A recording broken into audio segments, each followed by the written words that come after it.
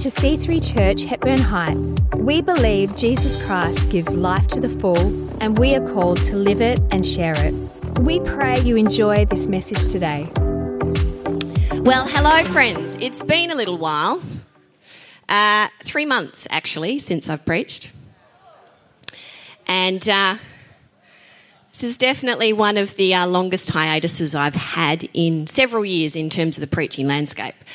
And so for those of you that are new with us, some of the reasons for that hiatus I won't focus on today. However, they will potentially trickle out as I share. So last week, Jay shared a fire hydrant approach to prayer as outlined in the Gospel of Luke. And he thumbnailed 33 references to prayer. And we've actually got a little version of that up on Instagram. 25 of them, actually, we managed to capture. So sorry, babe, there's 8 missing, which... I'm talking to you, sorry. Hey, Ben, hey. I've forgotten how to preach. Forgot what I'm doing. Give me a minute. I'll just get back in the groove. Thank you, ladies. Thank you. I know you do. Thanks.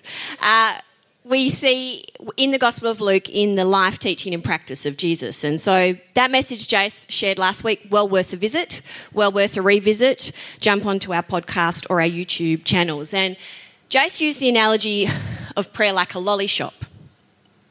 And this kind of was in the sense of the depth and wonder, opportunity, variety of prayer as being like vast and beautiful. And you see, it's an important part of our discipleship growth journey when it comes to prayer, but when it comes to all manner of things in our discipleship. But when it comes to prayer, not just to stick to the humbugs, because we've always liked the humbugs.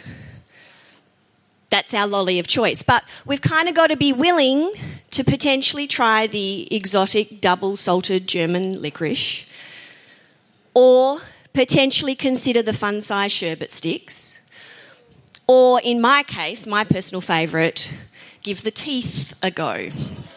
Yeah, I love the teeth. In the retro party mix, Alan, when they brought back the teeth, now you can get a whole packet of just teeth. All About Teeth, it's called. It's obscure. When you actually stop and think about it, I'm like, what am I doing? I am eating teeth. I'm eating something that is in my mouth that kind of tastes like spearmint. I don't know. Anyway. But rather than fleshing out this analogy of the lolly shop further, I'm going to land in my own very current, very real prayer chapter. And I'm going to take us out of the lolly shop of Margaret River and instead place us on the beach in Busselton, in solitude, surrounded by lots of rocks. So we head to Busselton every year for our annual family holiday.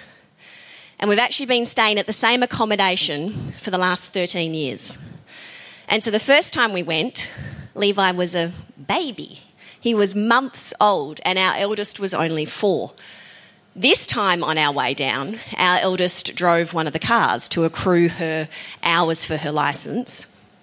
And Levi certainly wasn't a baby that we had to wait for sleeps for. And so there was significant things about this holiday that felt very different. Very significant. But there were also things about this holiday that hadn't changed at all, because what happens for us at this time of year is there's a sense of recalibration, there's a sense of extended family time, there's great food, lots of day trips, and me churning my way through a novel every 2 days, sometimes 1, depends on how much I like it, alongside generally eating a fabulous cheese board. However, this time in Busselton was tinted by shadow, because Busselton is where my mum lived. And this was the first visit to that space since her death in November last year. And so I knew painfully and reluctantly that God wanted to do some work in me whilst I was down there. And so I found myself sitting on the beach early one morning in solitude, positioning my heart in prayer, but not having any words. And actually that has been pretty much a regular practice and a regular rhythm, the not any words bit, of my prayer life for the past, say, 3 months. Very little talking, mostly listening, surrendering and allowing Holy Spirit, in the words of Morris West, to knit my soul back together. And so on the beach on this morning, I found myself in Ecclesiastes. And as is good practice, I approached the Word of God, believing it's salt and light and bread for me for today.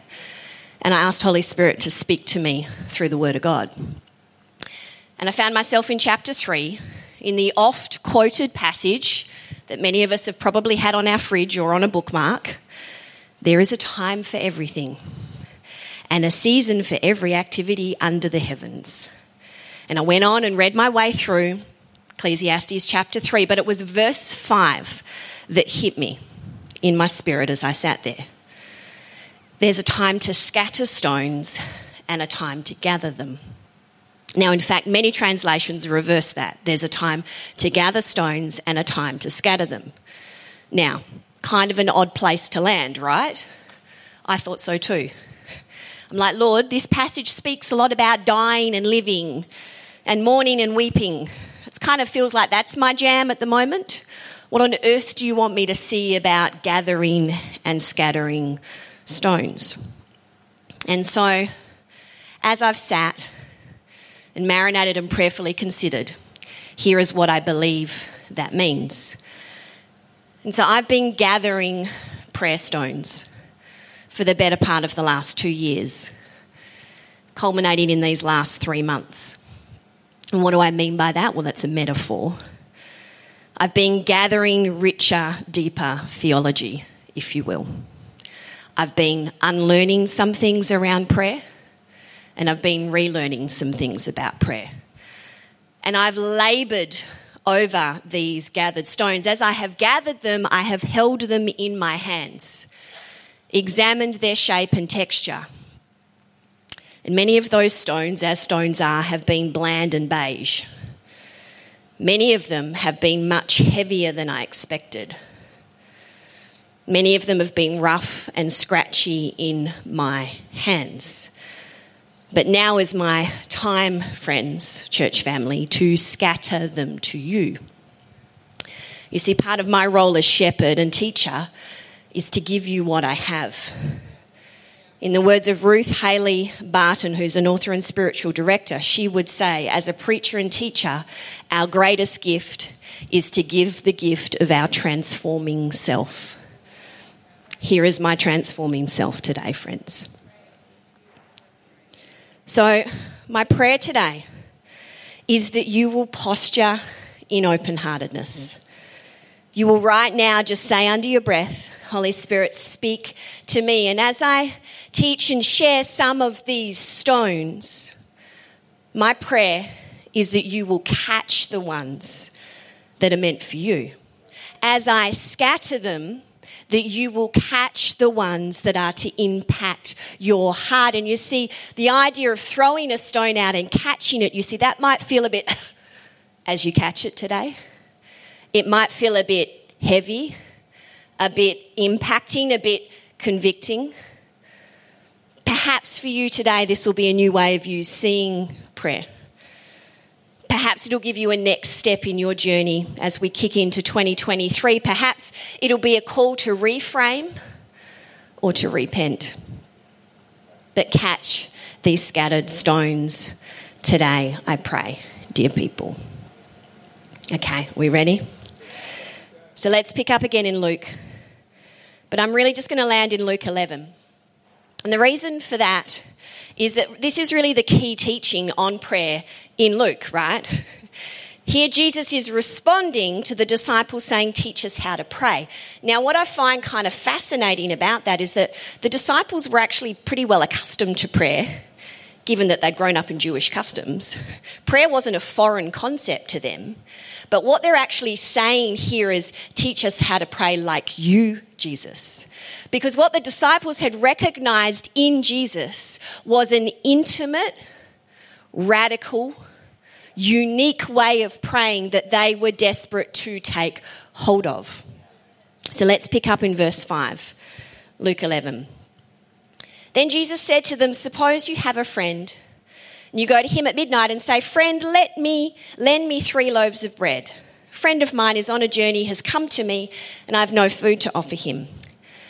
And suppose the one inside says, "Don't bother me, the door is already locked, my children are already in bed, I can't get up and give you anything." I tell you, even though you will not get up and give you the bread because of friendship, yet because of your shameless audacity, he will surely get up and give you as much as you need. Verse 9, "So I say to you, ask and it will be given to you, seek and you will find. Knock and the door will be opened to you, for everyone who asks receives, everyone who seeks finds, and to the one who knocks the door will be open." Verse 11, "Which of you fathers, if your son asks for a fish, will give him a snake instead? Or if he asks for an egg, will give him a scorpion? If you then, though you are evil, know how to give good gifts to your children, how much more will your Father in heaven give the Holy Spirit to those who ask him?" Now, this passage of Scripture is used a lot when it comes to teaching on prayer. And it can be really easy, potentially more simple, to land in the asking and requesting bit, to pick up on the shameless audacity bit, to pick up and focus in on this is about us receiving and finding and opening, this is about good gifts. It is easy for me to preach on the request end of prayer, or in the words of Christine Kane, the blab it and grab it bit. She doesn't say that endearingly, by the way. And yet, friends, in typical Jesus style, there is this small but profound subtext that actually flanks both these examples that Jesus here presents. Verse 5, "Suppose you have a friend." Verse 11, "Which of you fathers, if your son?" So Jesus here gives us a context for prayer, not just the content of prayer. Here, Jesus is talking about prayer in relation to friendship and family. In other words, intimacy. Jesus here is highlighting that prayer is not simply transactional, informational. It is far richer, deeper, wider. Prayer, friends, comes in the context of knowing and being known, loving and being loved. Need isn't the drive for prayer. Love is. So Tyler Staton, in his freshly published... Who says I don't have hand-eye coordination? That was... Thank you, Jesus, for making me not look ridiculous. I'm overwhelmed by that. I don't think I've ever caught anything in my life. It's true. It's really true. Praying like monks, living like fools. Tyler Staton is the pastor who has just taken over from John Mark Comer in the Portland, Oregon church, for those of you that are familiar with John Mark Comer's work. And so, literally just published a couple of months ago. He would say this: prayer is a journey that starts with needs and ends in relationship. When we are first born, he uses the analogy, our first words are unintelligible cries of pain and need. Babies weep and wail before they learn coherent speech. Hey, Hawks and Pritchards. Before they learn the relational trust in the mother and father who brought them into this world. Likewise, prayer is a primal language. Need first drives us to our knees, but relationship keeps us there. And so, friends, our prayer life is designed for us to move from being wailing, need-driven infants to mature, intimate adults. It's God's heart that we have a far richer, less primal infancy in coming to God, that we come to him because we love him. Prayer is loving God.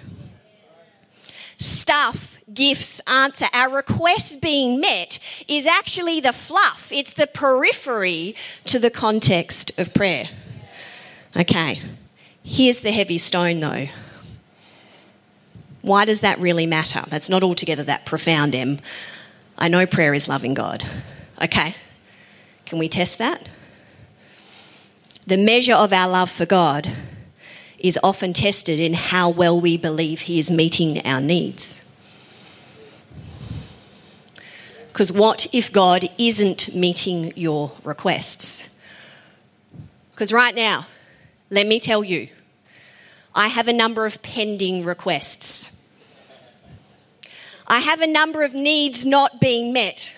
God hasn't explained himself very well when it comes to a key number of situations that I have walked through and I am walking through. God hasn't come through in the way I had hoped and prayed. I have a number of pending requests. I also, beautifully, have a number of no's, and I have a number of silences. And these requests I have come to with shameless audacity. In the scripture there, I've come knocking and asking, but right now there is no bread. So then, where does that leave me with my love for God? Do I still love him? And I have sat there with these heavy rocks of unanswered prayer in my hand. My conversation with Holy Spirit has gone a little like this. Holy Spirit would say to me, well, Em, what are you loving more? A neat, easily explained life, or me? And just for good conviction measure, is it actually the gift you want, Em, or the giver? And me, a bit sulkily, has said, but Lord, right now you don't make sense.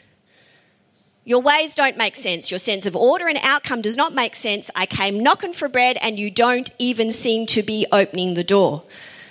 And Holy Spirit would say, so, are you still going to love me?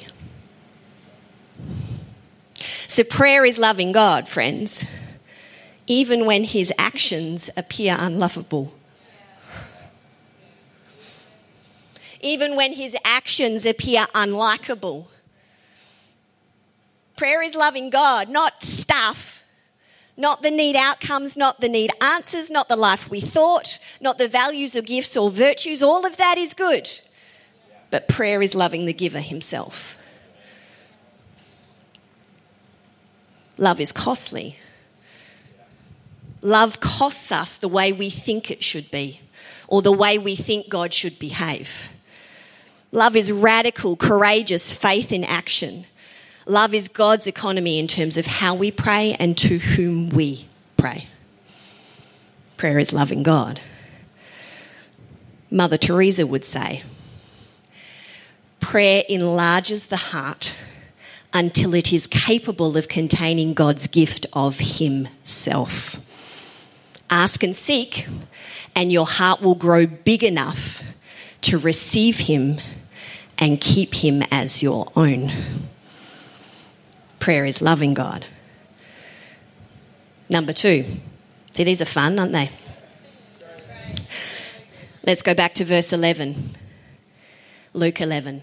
Which of you fathers, if your son asks for a fish, will give him a snake instead? Or if he asks for an egg, will give him a scorpion?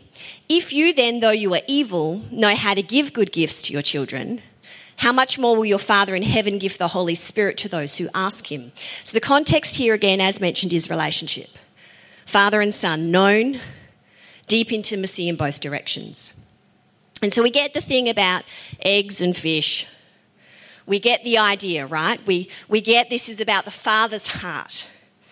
We get that we come asking and that the Father loves us and he will give us good gifts. But did you catch the switcheroo in verse 13? Jesus pulls a Swiftie. If you then, though you are evil, know how to give good gifts to your children, how much more will your Father in heaven give the Holy Spirit to those who ask him? Hold on, Jesus. We were talking about eggs. Now you're talking about the Holy Spirit. I never asked for the Holy Spirit. When did we switcheroo here from fish and eggs to the Holy Spirit? My conversation would go like this with the Holy Spirit. I didn't ask for the Holy Spirit. I didn't ask for you. I asked for an egg. You love me. You know me. Aren't you going to give me the gift of a good egg, Lord? In response, actually, Emma, no. That's the problem. You're asking for the wrong thing, my girl. You ain't in any position to have an egg right now.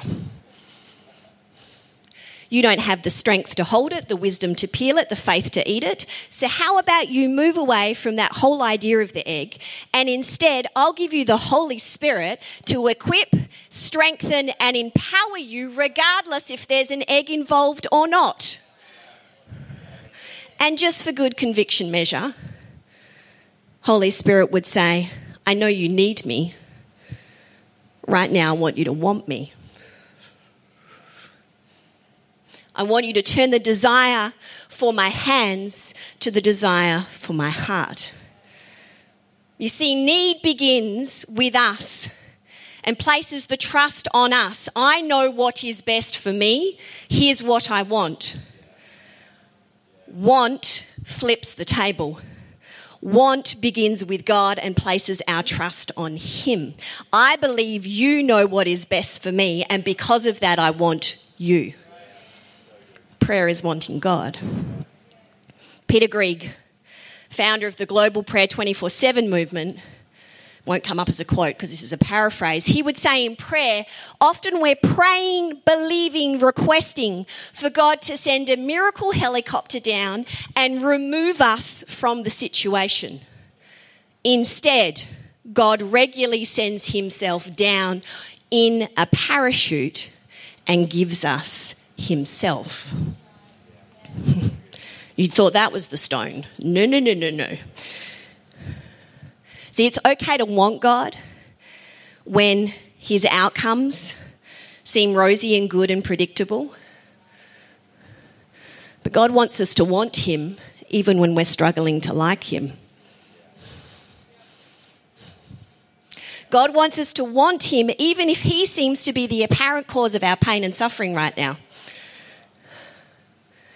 God wants us to want Him even when we don't understand Him. He wants the cry of our heart not to be, God, I need you, but God, I want you. And you think about that. You think about the radical nature of that. You think about you standing around with some mates or some girlfriends at a party and you relaying, hey, how's your relationship? And you prattle off. You go, oh, well, my wife, my hubby, is giving me the silent treatment, hasn't talked to me for a number of days, weeks, months, hasn't met any of my requests, doesn't seem to be doing anything I asked, and can see that I'm in some level of pain and yet doesn't seem to be doing anything about it. What do you reckon, fellas? What do you reckon, ladies? What should I do? What are they all going to respond with? Run for the hills. What are you doing, you idiot? What sort of relationship is that? And you imagine, in that context, you piping up and going, yeah, I've got a different way to think about that. Trust them more. Want them more. How would that land in that context? People would think you're insane suggesting such a thing. And yet, friends, as maturing disciples, this is often where God calls us to. This is a counter-cultural move. You don't get me right now. I'm apparently the cause of your pain. There in that, want me more. There in that, trust me more. Friends, that's the gritty nature of the discipleship maturity process. That's the ouch. That's the fear, the reverent awe of God in that. It's like when we see in Psalm 37, and this won't come up here, but trust in the Lord, take delight in Him, then He'll give you the desires. It's not the other way around. He doesn't prove Himself, then we trust Him. Trust me, want me, delight in me, then I give you the desires. Tyler Staton again, and I'm not going to pick the book up because that won't happen ever again. That was a miracle. The subtext behind every miracle, the soundtrack beneath the life of every saint, is a defiant and courageous choice in the face of the dark experience of God's absence and silence to say, I choose trust. Wanting God is radical. Wanting God is courageous. Wanting God moves us from a posture of need and it being about us to wanting and it being all about Him. Don't underestimate the courage, the radical posture of that. Prayer is wanting God. Number 3. We'll round this out today. Let's return to Luke 11 again. Here Jesus provides a template. I haven't read this bit yet. When you pray, verse 2, say, Father, hallowed be your name.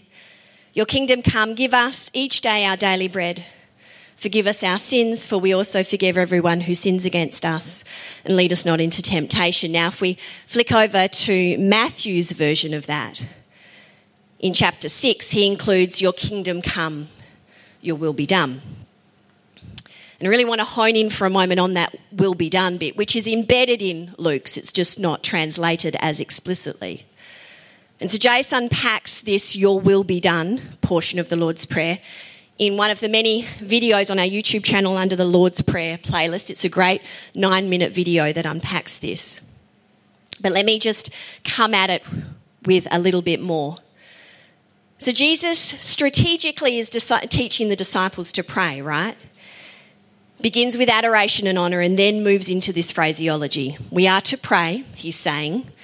This is the lesson. You are to pray these words, this sentiment, this posture. Your kingdom come, your will be done. Not our will be done. Not what we'd like or what is most comfortable or preferable or palatable. Not what feels the most peaceful or great. But your will be done. So then you might go, well, actually, what's the point of praying then, Em? If I'm just praying God's will to be done, he's God. He's all-powerful or seen or knowing. His will is perfect. He can just make it happen. What is even the point of me? Why am I even declaring these words? Am I just being on for the ride here? Do I just need to sit back and be passive and just let him do whatever? Well, no. Stay with me, okay? Prayer, friends, is neither entirely active, me asking for stuff, or entirely passive, me submitting to God's will. You see, there are a number of voice tones in authorship and in writing. There's what's called the active voice, and that is where I am the actor, I initiate the action, I decide what to do and I do it. Then there's the passive voice. I am the subject, the action is happening to me. And us, as Westerners, we understand active and passive voice. We write in it, we speak in it, we behave in it. However, in ancient Greek, in the language of the New Testament, what we often don't have adequate words for is there is something called the middle voice, a third voice. And so when Jesus is praying and when he's providing a template, he is actually talking and speaking and showing us the middle voice. And this is a Eugene Peterson term, theologian, scholar, author of the Message Bible translation. And he's been quite instrumental in this terminology of the middle voice. So what is the middle voice? If it's neither active nor passive, what is the middle voice? Well, the middle voice would be, I'm an active participant. I'm joining in on the action, but it did not begin with me. And so prayer, friends, resides in the middle. Prayer is a different space, and that's what makes it mysterious and weird and complex. That's the wrestle of it. Because it's a heaven meets earth, it's a supernatural space. It's not us initiating, and it's not us sitting back and doing nothing. It's us residing in the middle and saying, God, let me join with you on what you're doing. So Peterson would say it like this. Praying and spirituality feature participation. The complex, so if your head's going, what? Yeah, this is complex. The complex participation of God and the human. His will and our wills. Get this. We do not abandon ourselves, passive. We do not pull strings that activate God's operation in our life. We neither manipulate God, active voice, nor are we manipulated by God, passive voice. We are involved in the action and participate in its results. Prayer is about us joining God in his will, being part of his story, participating in his will being done. Prayer is participating with God. And so what do middle voice prayers look like? What do they sound like? How do you even pray like that, Em? Goes a little bit like this. Reveal your will, empower me to participate in it. Staton again would say, the aim of prayer is not to get God in on what I think he should be doing. Hello? Newsflash, come here, participate, God, in this situation. Rather, the aim of prayer is to get us in on what God is doing, become aware of it, join it, and enjoy the fruit of participation. Prayer is participating with God. Now for the stone. So I have several M's will prayers right now, which are far easier to pray, far more comfortable to pray. I like my will prayers. My will prayers feel quite good. They feel like a friend. They feel peaceful. They're connected often to my flesh, connected to comfort and ease. It would be far easier, less radical, more comfortable to keep praying these will prayers. But middle voice prayers require a different posture. Now, I'm not for a second, don't walk away today going, okay, so we don't verbalise, we don't declare, we don't say anything, we're not active participants. No. But friends, sometimes our energy and time and efforts have been so focused on what we think God should be doing, we actually miss what he is doing. Sometimes we are so over here declaring stuff, declaring breakthrough in this situation, God, that we can't hear his whisper of, no, Em, this is about breaking you. So often we can be over here wielding and declaring and saying, change this situation, change that person. God's actually going, Em, I'm trying to change you. And as I woke at 2 a.m. last night, which often seems to be my pre-preach nighttime wrestle, that's fun for the whole family, I was awoken and I saw a giant chasm of activity in the spirit. It was full of vibrancy and colour. There was all of these things going on, almost like circus-like. It was loud and noisy, but also detailed and quiet. It was just this monumental chasm of activity. And standing on the very edge of it was a little figure with its back towards this chasm of activity, looking out on a blank, nothing expanse. And this little figure had its hands raised, was shouting, declaring, saying all sorts of things. And I felt in my spirit as I saw that, Holy Spirit would say, if only they'd turn around. I'm doing it. I'm working here. I'm working here. You're just facing in the wrong direction. Turn around and get on board with what is already happening. Trust me. I have you. I'm good. I have it all planned, all the details, everything in fine-tuned moment. Bolt my will to yours. Trust me. Then your desires will align. And so, friends, we've got to be careful that our active prayers aren't just us trying to manipulate God, trying not to admit our own anxiety or frustration, trying to maneuver our will higher than his will.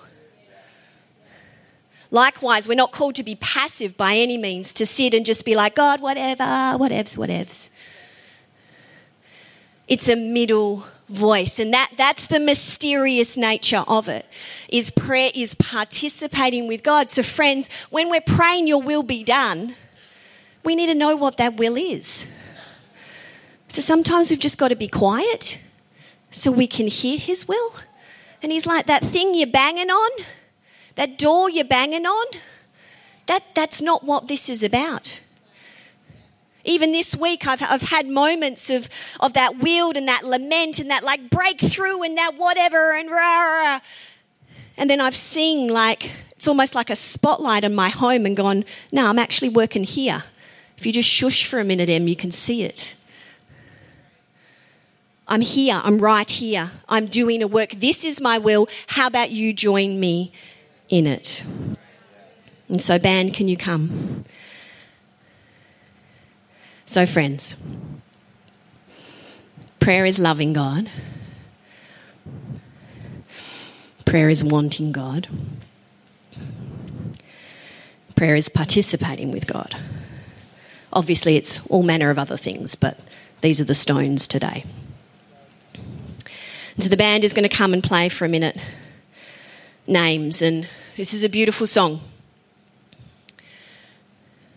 And so, friends, I'm going to give you a few options here now. I know it's hot. Stay with me. You try preaching.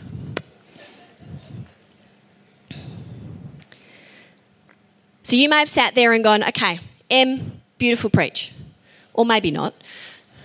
Average, whatevs. Stop.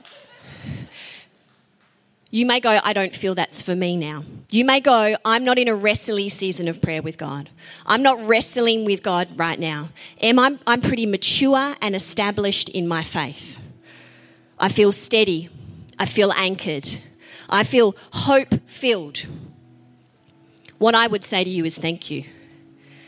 Thank you for forging and wielding and getting to that process. This community of believers needs you. If that's you, we need you. We need you, mothers and fathers and grandfathers of the faith who have done this process in the dirt and the dust and the valley and actually have some chops about you. We need your faith. And so can I encourage you, if that's you today as you sit here, slap your hand on someone in the foyer. Be sticky hope for them. Allow Holy Spirit in a minute to maybe speak to you about someone that's going to be here on the altar and go after them in prayer this week. Send someone a message that you feel prompted to of encouragement this week if that is you. That's the first step. We need you.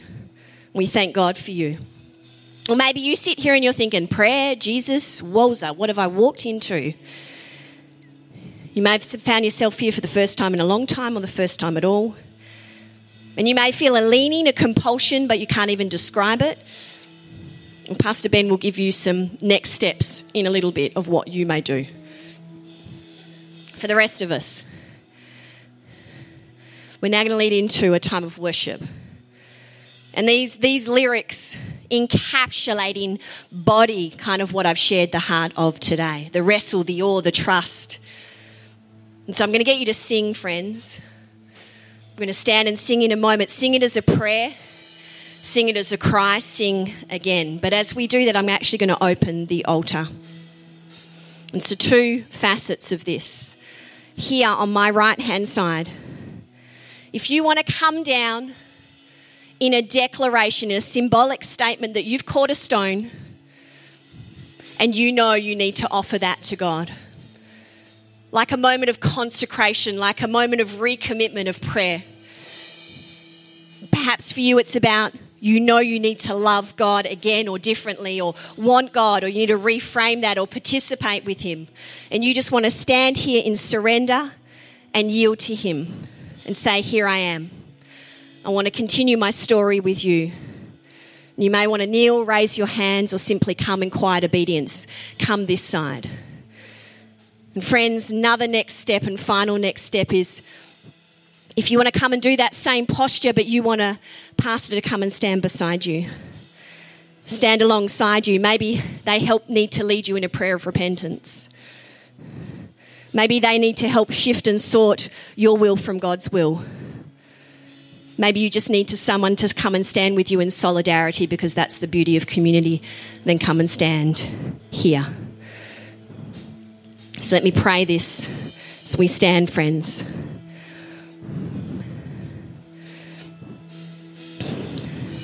Jesus, we are sorry where we have made you a transaction. Where we have placed you on a platform to meet our neat and ordered needs.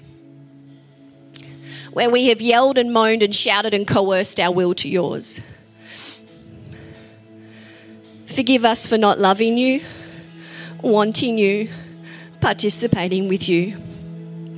Forgive our infancy. Forgive us for getting in the way of your grace. We come to you today, messy hands, tired hearts, big moves, and all we can say is we are yours. Posture our hearts, purpose our hands, position our will. We are yours. Amen. Thanks so much for joining us here on our podcast. We encourage you to let this word further help you live and share the life to the full that Jesus gives. If you want to check out more about our upcoming events, service times, locations, or to give online, go to c3hh.com.au.